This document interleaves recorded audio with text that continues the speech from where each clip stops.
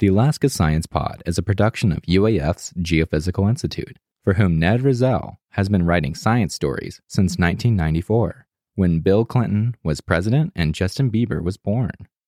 On this first episode of the Alaska Science Pod, Geophysical Institute science writer Ned Rizal speaks with Cathy Cahill. Cathy, an expert on aerosols floating in the air we breathe, became the director of UAF's Alaska Center for Unmanned Aircraft Systems Integration a few years ago.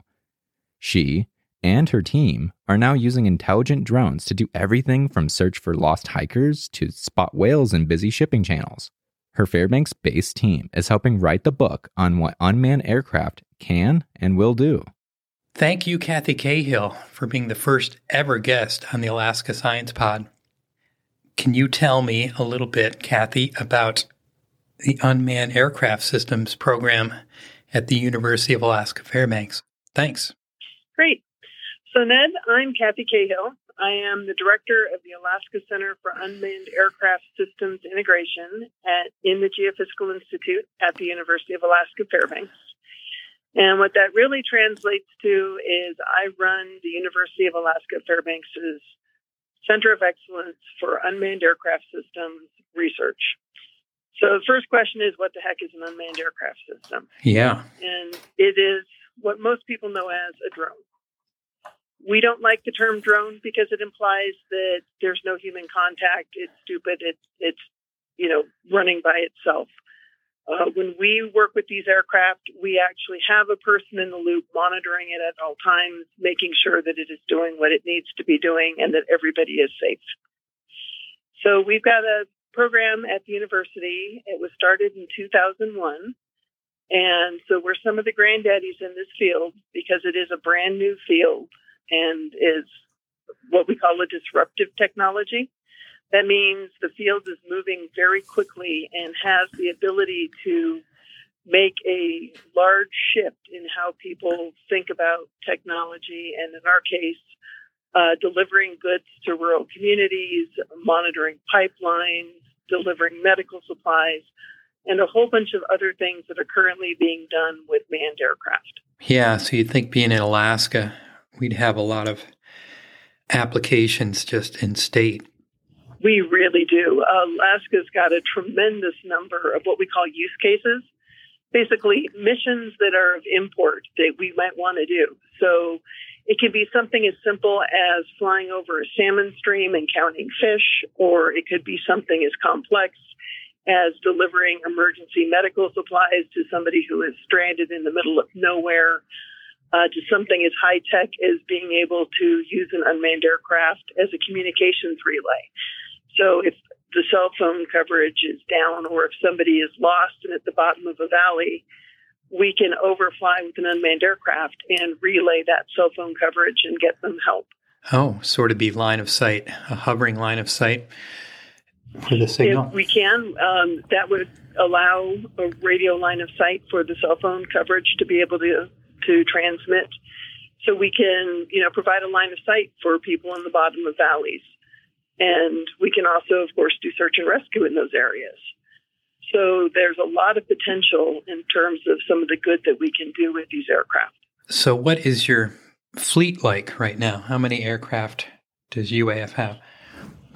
So it depends on how you count them.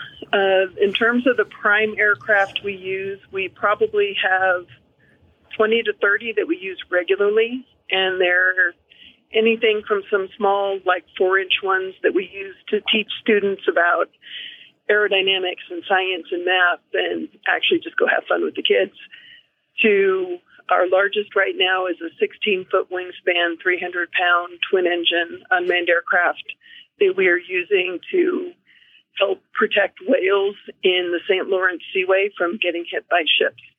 Right. How often do you guys get these interesting requests? Well, deploying the Sea Hunter, which is the large aircraft, requires a fair amount of time and planning. And we will get several missions per year with her. We've done flights out of Kaparik up north in Alaska, out over the Arctic Ocean. We're going to be doing some work up north with our Sentries, which are our 400-pound maximum takeoff weight, 12-foot wingspan aircraft. All of these require a fair amount of time and planning, and we only have a limited number of personnel available. So trying to do multiple missions at the same time can be a challenge. So we'll probably get 3 or 4 a year in terms of these types of missions for the larger unmanned aircraft. Now we are looking at expanding that and doing operations out of Fairbanks International Airport to work on doing operations that are what we call beyond visual line of sight. It means they're out of line of sight of the pilot who's actually flying the aircraft. Who's on the ground. Yeah, this is a whole area of research for the FAA because at the moment, the regulations want you to keep the aircraft in sight so that they guarantee that you're not going to hit any other plane because you can see any plane that's near your aircraft. Well, we're helping develop the technologies that allow these aircraft to autonomously spot and then avoid any other aircraft in the airspace. So if we ever lose communications with the aircraft will by itself still be able to avoid all other air traffic. And this is a huge safety aspect that the FAA is very excited about because it would guarantee that we will not have an unmanned aircraft, manned aircraft collision. So this is something that they are really looking at in terms of the safety of the airspace. And we're helping them develop those technologies. We do a lot of testing out at the Poker Flat Research Range on the various cameras, radars, and other types of systems that might actually work for that. And we're working on developing those systems and then using them on test missions here in Alaska. Because, to be honest, Alaska is sparsely populated in large areas, and so the ground hazard is minimal. You don't want to test this in a highly populated area. You want to make sure that any testing you do, you are as safe as possible. And for us, the ground hazard is very, very low. The chances we will hit a person or their property is minor. So it's a case of working with the FAA to develop those, the policies, procedures, and technologies needed to do this safe integration. And so we will be flying Sea Hunter and or Sentry off of Fairbanks International Airport in the near future. We're working with the airport folks to make sure that we have all the communications down. We know how we're going to operate. And the reality is we operate just like any other plane. And that's one of the great things about the work we're doing in Canada is we're feeding that information back into the FAA in terms of here's what we're doing with their regulators to solve these problems and to, enhance communication with the regulators and everybody else. So we're doing multiple things to really get this integration of the unmanned aircraft into the manned airspace. And I have to admit, it's fun. When you pull up FlightAware, it's a flight tracking software that you can use to track any flight in the United States. Right. If you put in the University of Alaska Fairbanks Sea Hunter's tail number, we come up as an aircraft. And if our team is flying, you can put in that tail number and you can see us operating just like any other aircraft in the world. The only difference you can tell is that we have UA at the end of our tail number for unmanned aircraft. So do you have a base outside Fairbanks International, someplace you fly little test missions from? So we do a bunch of flights with small unmanned aircraft, either on campus or out at the Poker Flat Research Range. Those are two of our primary spots for doing a lot of this test and evaluation. Right. We like flying near the university. We fly low, so there's no risk to the manned aircraft. And we're in communication with the tower as we need to be. And, of course, it's nice to just be able to go out your door and fly. Now, we fly some of the more complicated missions out at the Poker Flat Research Range because we have an area where we've got good visibility of the airspace. It's not highly populated, and we can set up and do some more complex missions. For example, testing and detect and avoid. we will hire aircraft to come fly through over the Poker Flat Research Range so that we can see at what point these avoidance systems actually spot the other aircraft. This is some important data for the FAA. We also have an area out over the Trans-Alaska Pipeline that the FAA has given us permission to do some testing. And Alaska Pipeline Services, bless their hearts, are encouraging us to do that testing so that they can look at the technologies that are coming available that they potentially could use to monitor the pipeline and do other missions of import to their safety case. Yeah, you could see where unmanned aircraft would be quite helpful for them. What is an Alaska project that sort of sticks in your mind as being different or something you'd never expected? Cargo delivery to remote communities. That was something that initially had never crossed my mind when I got into unmanned aircraft. I was looking at them from a scientific point of view in terms of being able to achieve science goals. Right. But the reality is there are a whole bunch of commercial opportunities with these aircraft to enhance aviation safety and improve quality of life in remote communities. And we joke about Amazon having a last mile problem. Well, here in Alaska, we have a last hundreds of miles problem. Yeah, describe that for me. What does that mean? So a last mile problem means Amazon does really well at getting things to various hubs, but the challenge is how do you get it that last mile to the actual people? Right. Here in Alaska, we can get cargo to major hubs, but now how do we get it that last hundreds of miles to a remote community? Yeah. And right now it's done with air cargo carriers, and we have a lot of them here in Fairbanks. And they do a hub and spoke model where it comes into Fairbanks and then they put it on smaller planes like Grand Caravans and get it out to the communities. Well, if the community happens to be fogged in, you may not have an aircraft that is equipped to fly under non-visual conditions. Right. So this is a case where we potentially could get a small unmanned aircraft in because we are flying via instruments and be able to get goods or mail or, needed medical supplies into that community under those conditions. Wow. It's also safer to fly an unmanned aircraft in many cases than a manned aircraft. We lose pilots and planes every year here in Alaska. And this would be something where potentially we could take somebody out of the cockpit, have them still be a pilot, still be responsible for the airspace for that unmanned aircraft. So they're still using all of their piloting skills in terms of knowledge of airspace and FAA, but now they are able to do it from a computer at a home base as opposed to in the cockpit. And this has a tremendous opportunity to improve, how frequently we can get fresh goods like vegetables out to a community. So I see tremendous potential. And unlike Virginia Tech, which has done the grand, popsicle across campus type delivery, we are really focused on essential goods.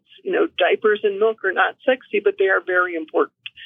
So, we're really looking at expanding the ability to do cargo to the remote communities. And it's exciting, and it is also a challenge because you need to go beyond visual line of sight.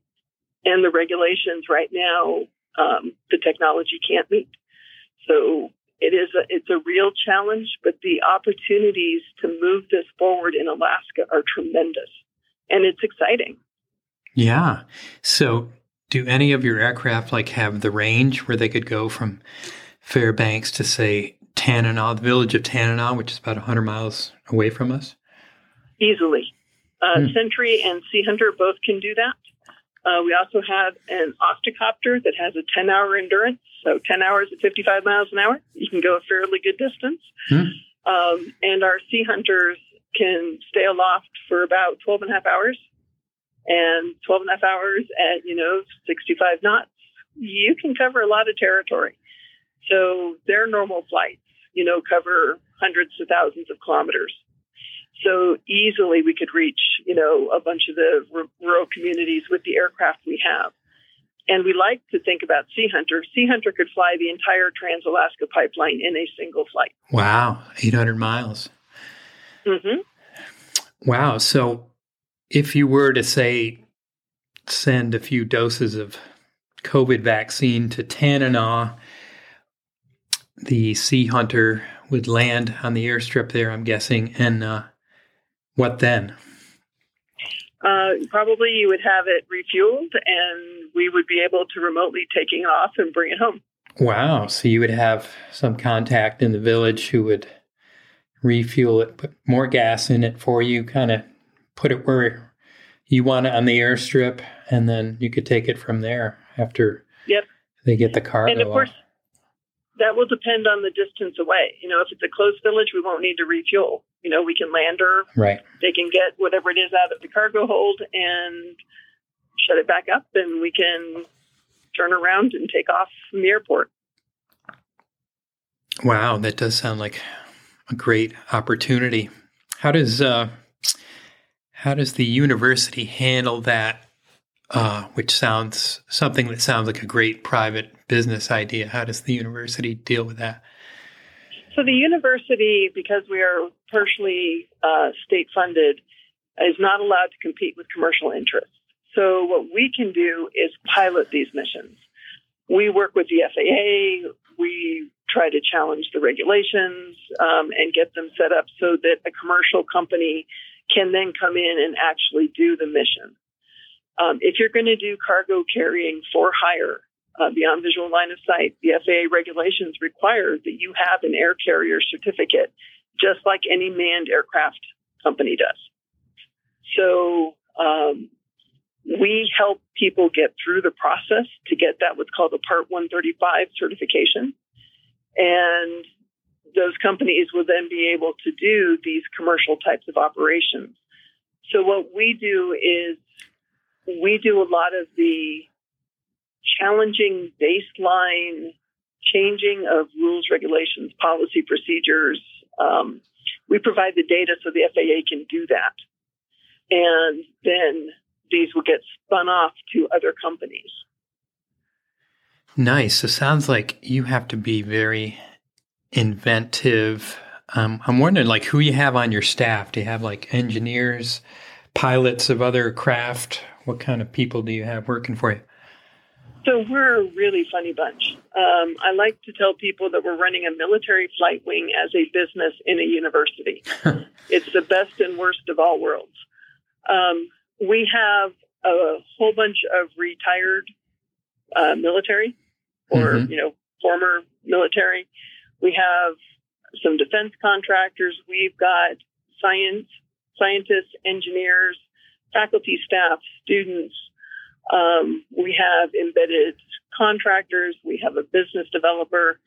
It's an interesting group of people, but there are a couple of key things in here.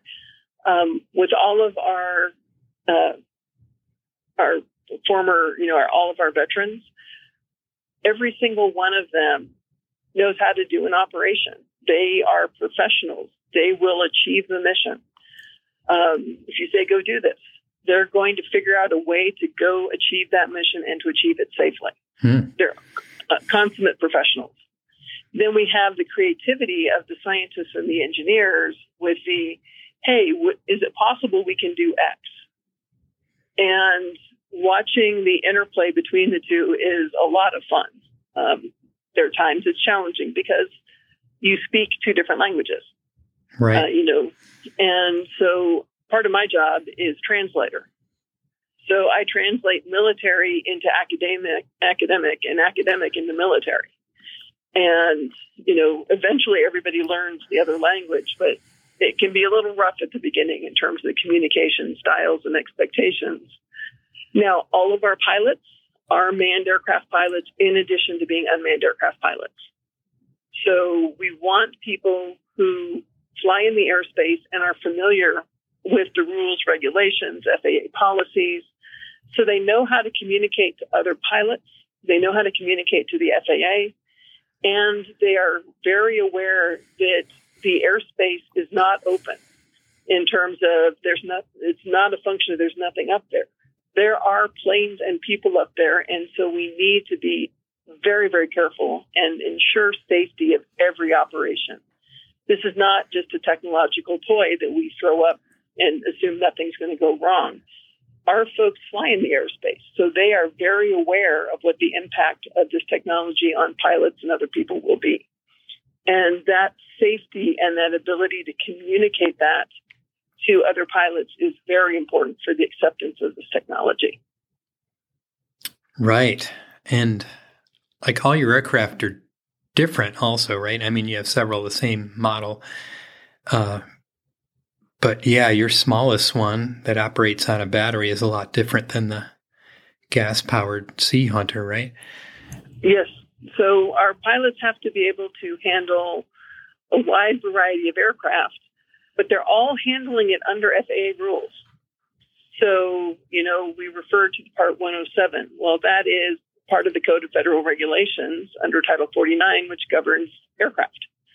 And that particular one is small unmanned aircraft. So under 55 pounds, under 400 feet in the atmosphere, during daylight, etc. But we are always operating in concordance with FAA regulations, no matter what size the aircraft is. But it may change what sections we work under depending on what size the aircraft is. So once you get above 55 pounds, you're no longer operating as that Part 107, small unmanned aircraft. You're operating as a bigger aircraft, which is a Part 91. And then if you go to do cargo carrying, then you need a Part 135. So we are constantly working under the FAA regulations, but what section depends on what aircraft. What aircraft we're using depends on what the mission is. So if it's something where we just want to do an overflight and, count moose in a small area, we can probably use a small unmanned aircraft and operate it as a Part 107. If we want to do a much bigger area, then we are going to have to deal with the fact that we're beyond visual line of sight, and do we have the right technologies? And we'll have to ask the FAA for a waiver to be able to fly our unmanned aircraft beyond visual line of sight. So it is a case of matching the aircraft to the mission, and then being able to figure out what rules we have to operate under and make sure that we are meeting those expectations and reporting to the FAA. Right. And you have to have some ready to go, right? Seems like over the past few years, you've had some spontaneous missions where you've had to help local police department search the woods or something, or help them from above somehow. Yep. And our team's attitude is, if there is a mission where it is life and limb, we will go. And our team, to be honest, those missions are incredibly satisfying, especially if they have a good conclusion. Yeah. Because it's something where we are helping our community. We are helping people and our entire team. That just makes them happy in terms of being able to do something that has such a major impact. The fact that we're called out, of course, means there's some sort of horrible situation, and that's not good. But the fact that we can participate and help really is a good thing for our team. Yeah, it seems like people have just been finding more and more things to do with unmanned aircraft. Do you see that as continuing, or has that sort of plateaued? People, go ahead. I still see all sorts of opportunities. And I think that really the limit is just the limit of creativity of scientists and people who are monitoring infrastructure and, creative people who want to do cinematography type things. I really don't think we have hit the limit.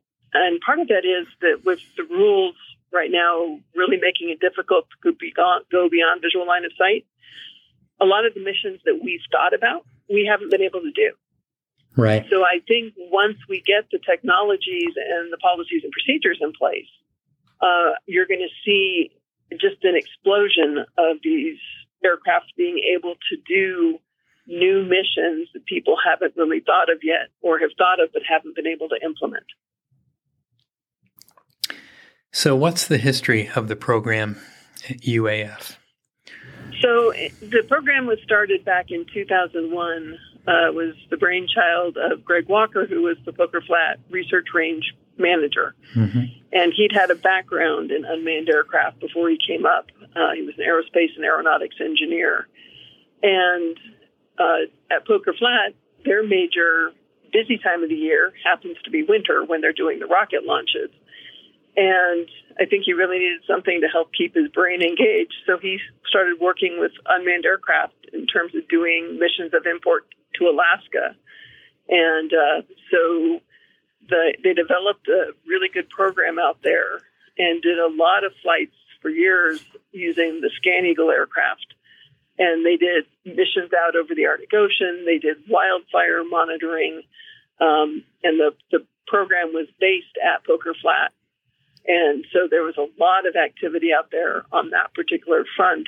And then as it has grown, it moved into town and then up to the university where we are now.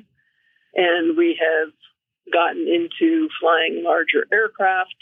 So it has been an evolution. And in 2013, basically, we became an FAA unmanned aircraft test site, one of 7 in the country. And that gave us some specific permissions that nobody else in the country had to be able to do test and evaluation, research and development on these aircraft for the public good. And that opened the door to doing more and more work with the FAA to advance the technology. So since becoming a test site, we have also become a part of the FAA's Center of Excellence for UAS Research, a program called Assure. And inside Assure, we are doing a lot of research on safety.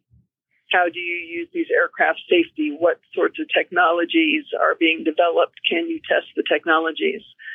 And we also were able to, for the state of Alaska, lead the UAS Integration Pilot Program competitions and become one of the 10 Integration Pilot Program sites.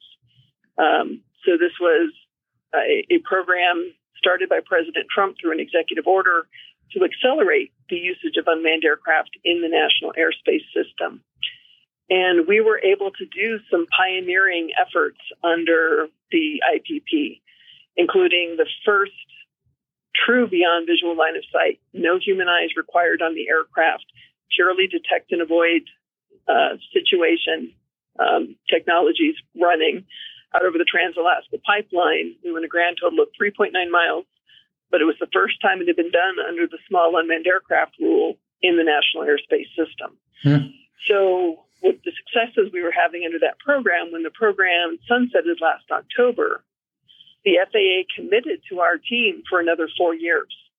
So we are now part of the Beyond program, which is designed to break that beyond visual line of sight challenge.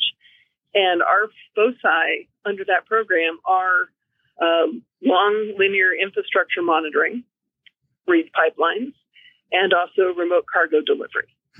So we are looking at, working towards being able to do cargo delivery to a remote community like Galena within 4 years and be able to do the entire Trans-Alaska Pipeline within 4 years. These are our goals, and we're working with the FAA to move there. So we have continued to evolve and grow, and our reputation keeps growing, and the FAA keeps giving us, basically a better way to work with them and to really advance unmanned aircraft on missions that are going to be important for our state. Yeah. So let's go back a little bit here, Cathy.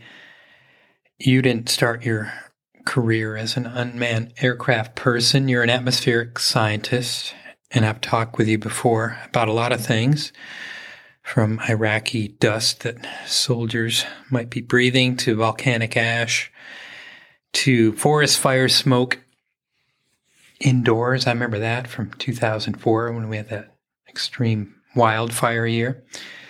So you're an atmospheric scientist. Your dad's an atmospheric scientist, right? Or Tom, he was. He was. Yeah. So, how did you get in this gig?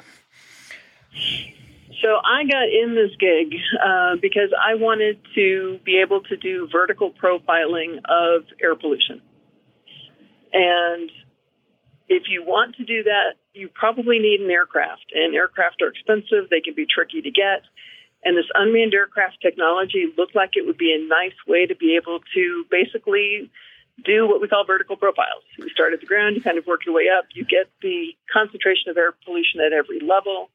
Then you can chemically fingerprint it and determine where it's coming from, etc. So your aircraft would just sort of zigzag and sort of inhale whatever's in the air, and you'd be able to see what those tiny things are.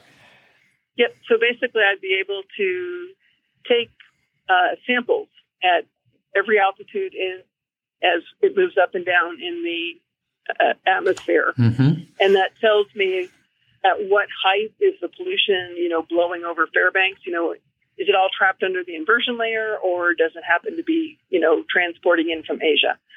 That type of thing. So I started working on building samplers for unmanned aircraft, and I learned a fair amount about unmanned aircraft during that process. I then went on sabbatical to Washington, D.C., and worked on the U.S. Senate Committee for Energy and Natural Resources for 19 months. And when I came home, I joined the Quasi part-time. The rest of my time was teaching chemistry and doing some other work. And the director of the program quit. And my boss asked if I was willing to take over, and the answer was, yes, I was. And the next thing I knew, I was director of this amazing program. I'm still surprised I said yes to taking on a leadership role in this area, but it has been an amazing experience, and I work with a fabulous team, and we are leading the world up here in Fairbanks, Alaska, in this particular field.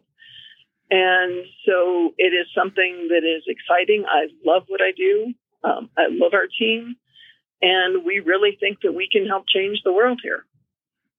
So was that, it doesn't sound like it was a hard decision for you.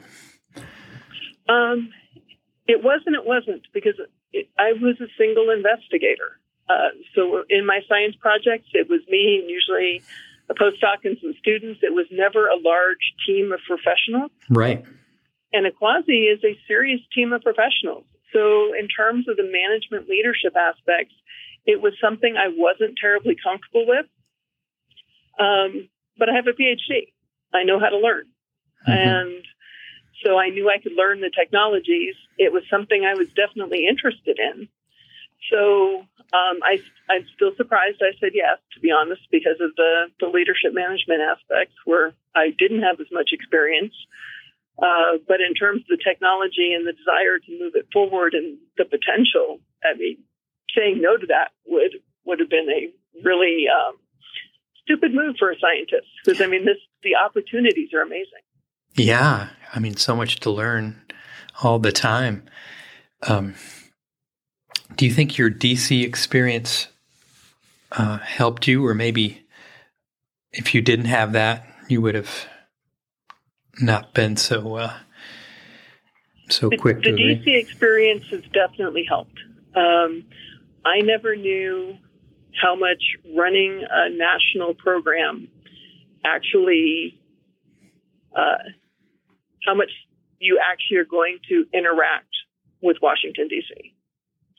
So we're running national programs. And so a lot of the questions come up with funding. And so we're talking with the congressional delegation about what needs to be done in terms of, funding various programs, or in terms of writing rules and regulations that make sense for Alaskans. So there's a lot of interplay with our congressional delegation, and, we are experts. So they'll reach out to us and ask questions because, they want someone from Alaska who is going to be basically non-biased, because we don't have a commercial aspect. So we're not just out for ourselves. They want opinions on various legislation. Does this make sense? Is this something that will hinder the field or something that will help the field? And so we do a lot of interactions with Washington, D.C. that I had not expected that I would ever be doing. And so the connections I made when I was back there and the understanding of how the system works actually has been incredibly important. And so I think that my job has been easier and that I have been able to do it better because of that Washington, D.C. experience. And can you describe that experience for me real quick? Yeah, so I was a staffer in the U.S. Senate Committee on Energy and Natural Resources, which meant that I was doing a lot of the background work to determine what type of legislation we might want to have written and, who the major players were and what their interests were, and to make recommendations on legislation that other people were proposing about whether or not they would help or hinder various agencies or various Alaskan corporations, public interests, things along those lines. So basically, I was a staffer. Officially, I was a congressional fellow, which means that you have a title and absolutely zero power. But it was something where you learned how the system worked and you helped, write legislation, negotiate. I helped working with the energy bill. I helped with some of the negotiations. Not something I ever expected to do as an aerosol scientist. Really? But yeah. that experience has really put me in good stead. Yeah. Seems almost like it's meant to be, huh? Your career path here. Yeah, it was definitely not something I ever expected as I was working on my PhD. Yeah. And where are you from again, Cathy? I hate to admit this. I'm originally from Northern California. Well, a lot of Alaskans my background is I grew up in Davis, California, which is in the Central Valley near Sacramento, so northeast of San Francisco. Right. And flat farm country, and the University of California, Davis was the major industry in the town. So I grew up in a college town. I got my bachelor's there in applied physics, and then I went to the University of Washington, got my master's in atmospheric science, and then went to the University of Nevada, Reno, and worked with the Desert Research Institute and got my PhD in atmospheric sciences with a focus basically on aerosol physics. I then postdoced at the University College Galway in Ireland on a Fulbright fellowship. Nice. Came back to Reno for a little while and then came north. And that was now 22 and a half years ago. 22 and a half years. And I love being in Alaska. Even today, when it's 40 below zero? Even today. It's minus 26 at home, and it is beautiful. The birds are out. I love Alaska. Yeah, I do too. And it's a good thing, I guess, because here we are. Wow. Well, this has been a fantastic interview. Is there anything I haven't talked to you about that you want to talk about? I think one of the key things about what we're doing is it is so collaborative. We're working with companies across the country. We are working with, governments. We are working very closely with the state of Alaska to really advance things in the commercial industry and also the public uses of unmanned aircraft.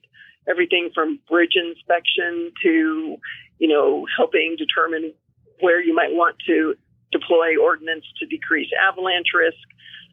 Just a whole bunch of important missions that require teams and require that we all work together to make things happen. And I think that collaborative nature makes this something that is really, truly unique and important. And I think that that's something that often gets lost. You hear about commercial companies pushing, but you don't really hear about the fact there's a lot of collaboration going on to further the field. Well, it's time to let you go so you can have a cup of coffee, prepare for your next meeting. And yeah, great. Thanks a lot and have a good day, Cathy. Thank you. You take care. See you.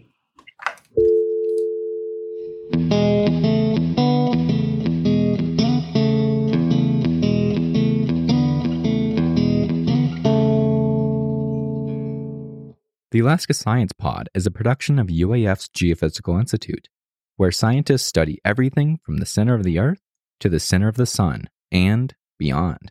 If you enjoyed listening to this interview, stay tuned for the next episode that releases every first Tuesday of the month. Or, if you want to read some of Ned's articles, go to the Alaska Science Forum at gi.alaska.edu/Alaska Science Forum.